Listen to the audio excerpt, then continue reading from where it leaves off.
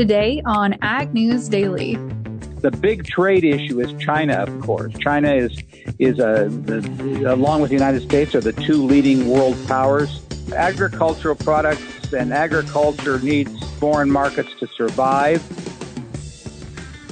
Good afternoon, ladies and gentlemen. Happy Thursday here on the Ag News Daily podcast. Delaney Howell joined by Dawson Schmidt today. Dawson, you are co-hosting. You've been doing it for a few weeks now. How you feeling getting into this role? I'm feeling pretty good. It was definitely a rocky start, but I think it's starting to smooth out a little bit now, trying to get my bearings on exactly how to do things and trying to get accustomed to yours and Ashton's style. And I think it's going pretty well. That's true. We definitely have our own styles of how we host and share news, but I think you've been doing a great job so far. So hopefully our listeners enjoy having you tune in every now and then. Well, I hope they enjoy me being on as well. If they don't, they just won't listen, I guess. I don't know. Well, I guess we got to give them something to listen for. So with that, Delaney, what are you watching on the Newswire today? Well, that was a fantastic segue, Dawson. But, the Newswire's been a little slow today, but we do have some fresh export sale news today. Early Thursday morning, USDA received a report of a 132,000 flash sale headed for delivery to China. We also saw an additional purchase of 260,000 tons headed to an unknown destination. But as a whole, exports really have been pretty strong here over the past couple of weeks. But unfortunately, it's kind of taking a back seat right now to what's going on as far as weather is concerned. But soybean sales overall here, we've seen a net export of 189,000 tons. They've grown about 62% this week compared to the week prior. Corn's also about 44% higher this week and 23% higher in the wheat market. So we are continuing to see demand be there. We're just really seeing that news overshadowed by what's going on in weather. Well, Delaney, something that I am watching today is that recently we had the news about the minority debt relief that's been going around. And this has kind of been a really progressive story. Recently, a federal judge that had temporarily blocked the debt relief from going through in Wisconsin, they did rule that that was okay to go through. Well, now a federal judge in Florida is blocking the relief, claiming, or now that a farmer in the state had filed a lawsuit as well. So the Florida farmer who is a sweet potato, corn, and cattle filed a lawsuit against the USDA to try and pretty much claim that the program was unconstitutional, like many other farmers have also claimed. Him as a farmer, he's about $300,000 in debt, but he is unable to apply for the debt relief for himself. And so the federal judge that had started to block the program from going through now is trying to keep that injunction going temporarily until they can kind of get a case going. It sounds like things are going to be a little bit backed up, so that might not even happen real soon. So just a lot of stuff going on with this one story and a lot of progressions. It certainly sounds that way. And Dawson, another big story, especially for folks in the cattle industry, has been this beef transparency issue that we've seen, of course, Senators Grassley, Rounds, and Tester bring up in Congress. We're starting to potentially see some new legislation that could be brought to the forefront here to add some quote unquote transparency to the beef industry. But we saw a hearing earlier this week, which called into question, of course, the beef transparency issue. And amongst other things, it highlighted some possible changes, but senators have also heard a good deal of defense for the current system and keeping things as is. So it's going to be interesting here to see who kind of wins out in this direction, but you'll see in the newswires, I'm sure, especially those three senators I mentioned, have been very vocal in saying that things need to change. The Packers and Stockyards Act is outdated. We need to go about making sure that producers are getting fair prices in the marketplace, and legislation needs to back that up. So it's going to be interesting here to see what side of that wins out. But there are folks in favor of leaving things in place as is. Well, there's definitely a lot of news going on in the livestock sector, and kind of keeping along with that and moving over to Uruguay. The Montes del Plata, if I said that correctly, a local meatpacking subsidiary of Japan's NH Foods, signed an agreement recently to create Uruguay's first carbon neutral certificate for beef. And that's according to Pulp Mill's website. And so pretty much what they're doing is that they're trying to get 200 ranchers who graze their cattle on the Montes del Plata lands that they'll initially participate in the certification program. And then the program will be developed and audited under the international standards and will later expand to include more farmers. So a lot of stuff going on with trying to get pretty much carbon neutral beef. So it sounds like many different sectors and industries in the US and around the world are kind of doing the same thing. But this is kind of a recent update that I haven't heard of specifically in this way.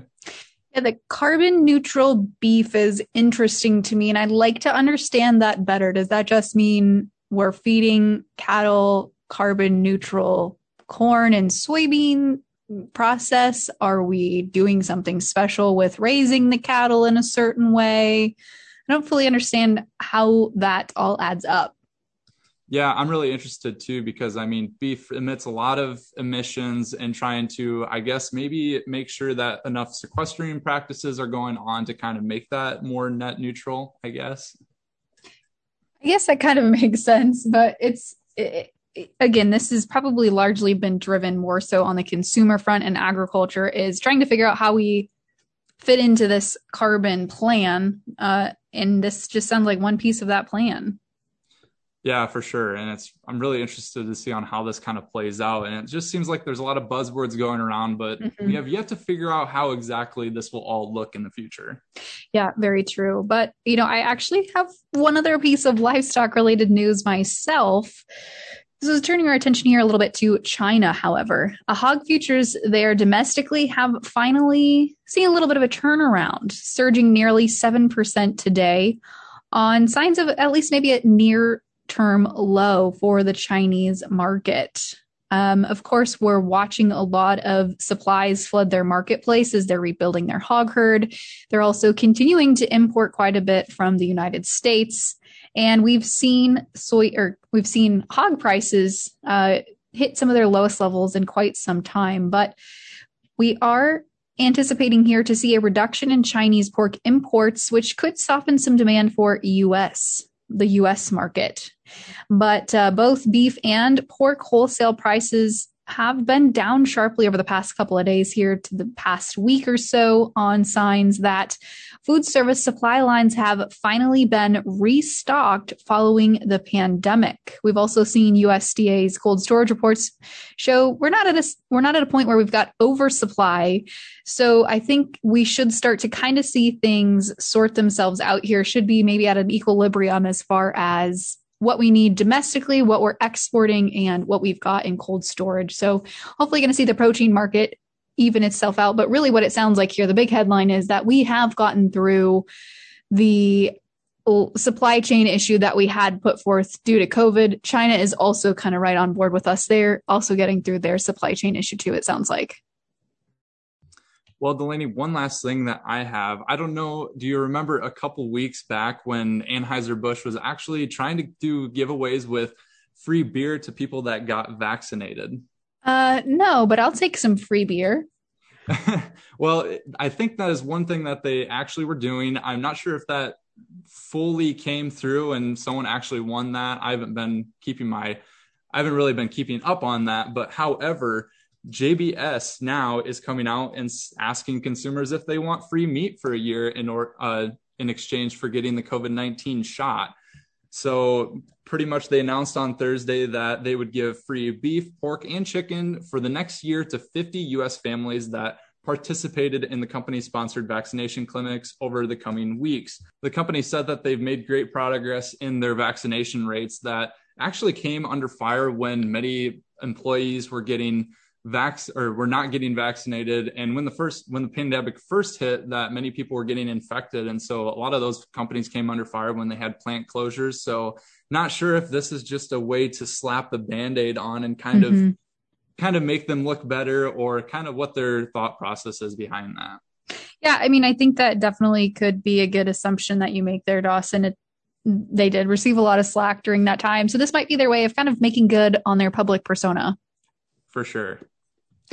But I tell you what, I really don't have any other news except for, of course, we've got to talk markets and a little bit of commentary here heading into talking markets for today. But we have gotten, especially here around central Iowa, Dawson, I know you're back home today in northeast Iowa, but we've gotten quite a bit of rain here over the past couple of days. And that has really put the pressure here on commodity markets. We talked with Ed Valley yesterday, but I'll just add here Eric Snodgrass, who's of course another big name in the ag forecasting sector, did mention that he's expecting to see continued rainfall events over the next 5 days or so here, but in a pretty narrow corridor across the Corn Belt. So we're going to see some rain in some key growing areas, but we're also going to be missing some rain in some key growing areas. So the market is going to have to make a decision here soon to decide what news they're going to be trading. But today, we saw corn extend to some pretty low levels, the lowest level since February. And soybeans also fell, of course, on news of wet weather. But we are continuing to see, especially in the Minneapolis wheat contract, prices are finding some support there due to poor crop conditions. But let's hop right in here and chat markets for today. The July corn contract shed 11 cents to close at 6.53 and a quarter. The Dees up a quarter of a cent to close at 5.36.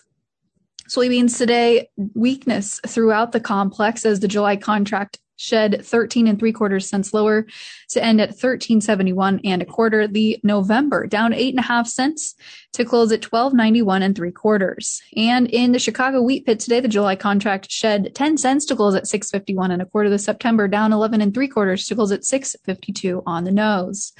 Hopping over to take a look at the livestock market today, we saw a lot of mixed signals today across the cattle complex to tell us what's going on there.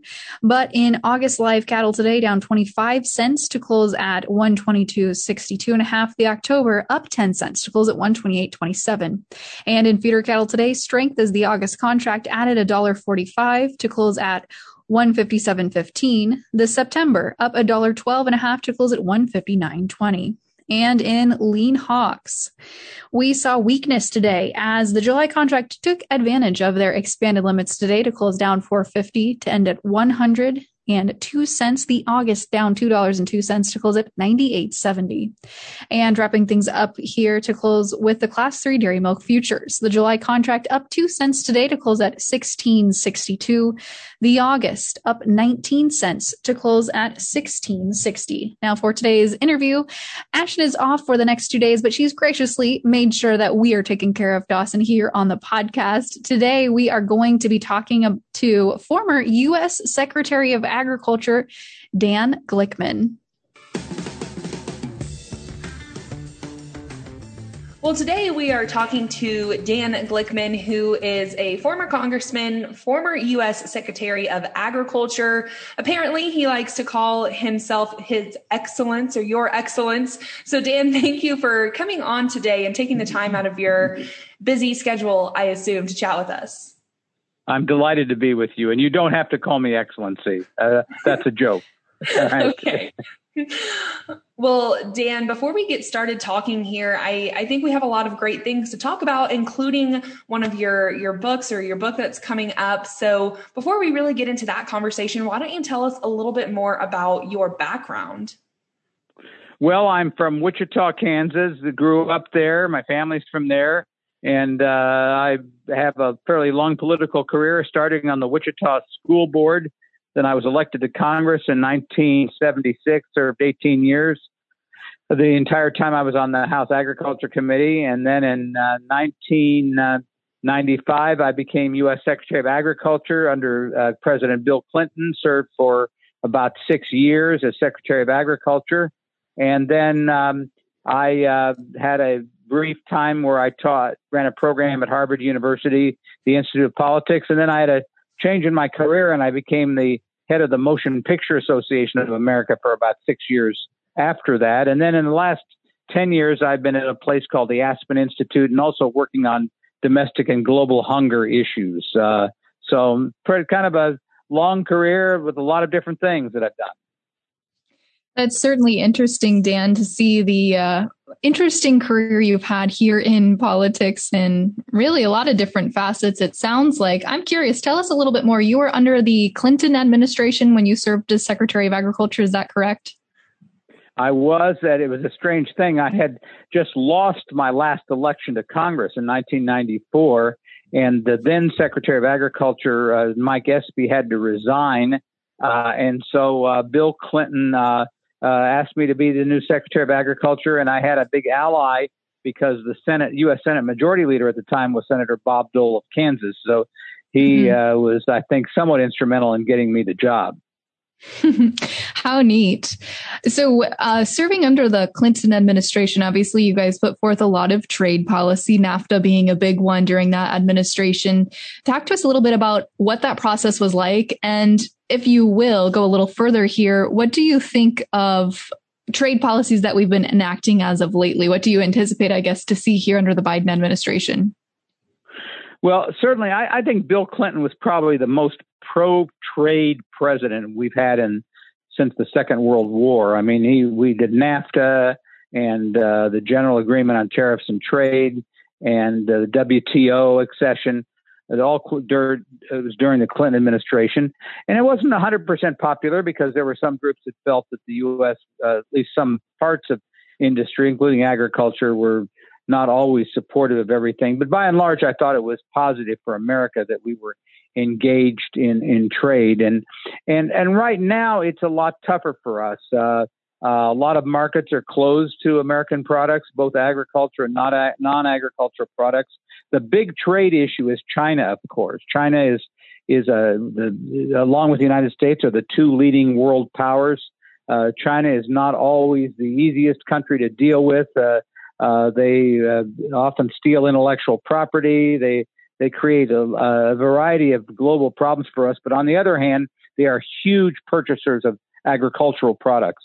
So we've got to learn how to calibrate this relationship with China, how to, deal with them on the things that are doing wrong, but realize that we need them in terms of their markets. Well, Dan, I want to kind of talk about your book a little bit. It's, of course, called Laughing at Myself, My Education in Congress, On the Farm and at the Movies. And I want to touch on the at the movies portion because I think that's really interesting. And you were the chairman of the Motion Picture Association of America for 6 years. So why don't you tell us a little bit more about how you got involved in that? Because I feel like that's a bit different than working on the farm or working in Congress. Well, it was a strange move. I used to tell people half jokingly that while in agriculture, I would grow popcorn, and then when in the movies, I would sell popcorn. You used to get a few chuckles. I don't know if you're chuckling or not, but some people kind of, laugh at that. But it's interesting. There are a lot of parallels. That is, agricultural products and agriculture needs foreign markets to survive. And the same way is true of the entertainment business. Movies and television need access to foreign markets to survive. And a lot of similar trade issues are involved in both. And I had spent a lot of time, in addition to the Agriculture Committee, on the Judiciary Committee, where we dealt with intellectual property issues and film piracy. And so while it may seem that the food and entertainment don't necessarily relate to each other, when you're trying to engage in trade and sell American products overseas, there were a lot of parallels, and just to make it clear, I was not hobnobbing very much with movie stars. Most of my time was in Washington dealing with trade and tax policy, those kinds of things. That's certainly interesting. And I want to ask, too, some of the highlights, I guess, that are going to be in your book, which releases soon, as I understand it, are one thing I wanted to dive a little bit further on, because you obviously served as Secretary of Agriculture. You've got a pretty close affinity for agriculture and food and nutrition, it sounds like. But you grew up a little bit different, maybe perhaps, than a lot of other folks that work in agriculture, growing up Jewish in the 1950s in Kansas. Tell us a little bit more about that.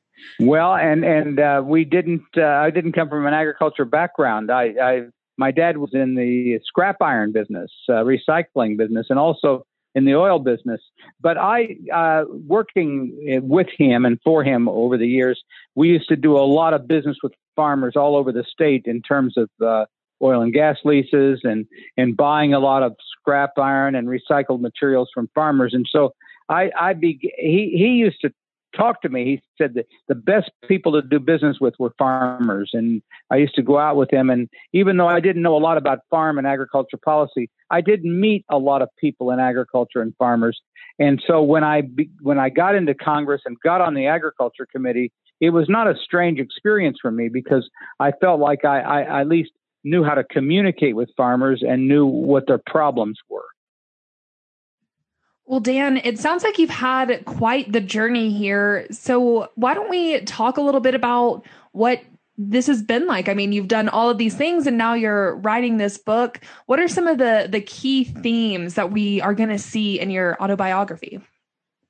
Well, I'd say the first key thing has to do with the fact that I think that humor, especially self-deprecating humor, kind of laughing at myself, has been key to my success in life. And in a sense, we've become, as a country, a humorless society. At least in politics, it's become rather bitter and toxic.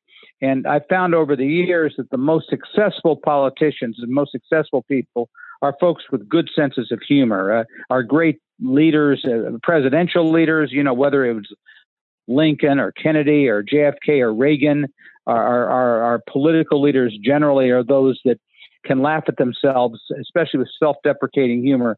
So I raise that because, I've had my ups and downs in life and in politics, but almost every jam I ever got into, I was able to extricate myself by, having a sense of humor and understanding that makes people like you more, and it will be a less contentious atmosphere. And we need more of that in America, not less. And the second lesson, as I look through all the vignettes of my life, and most of the book is various stories about things that happened to me or I was involved with in Congress or at the Department of Agriculture, was the power of listening. And I find that too many people in politics like to talk more than they listen.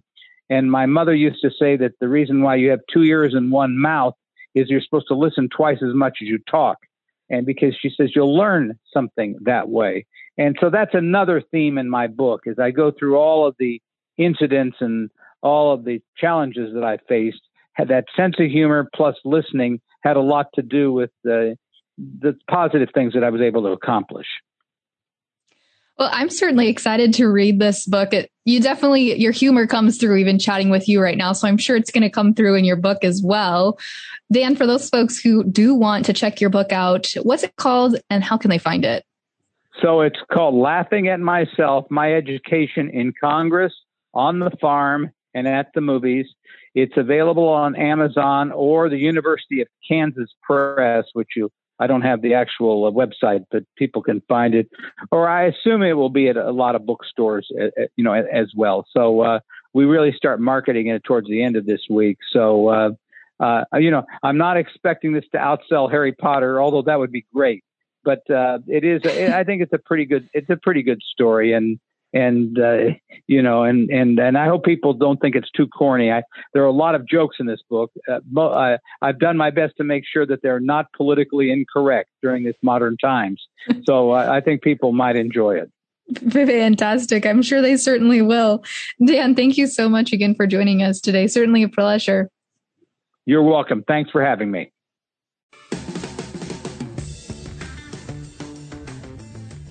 Well, again, a big thank you there to Dan. And I believe his book is available now, folks, if you'd like to check it out. I think he's just a really funny guy. He has a very interesting background. I think his book will probably be filled with a little humor. So definitely one to check out.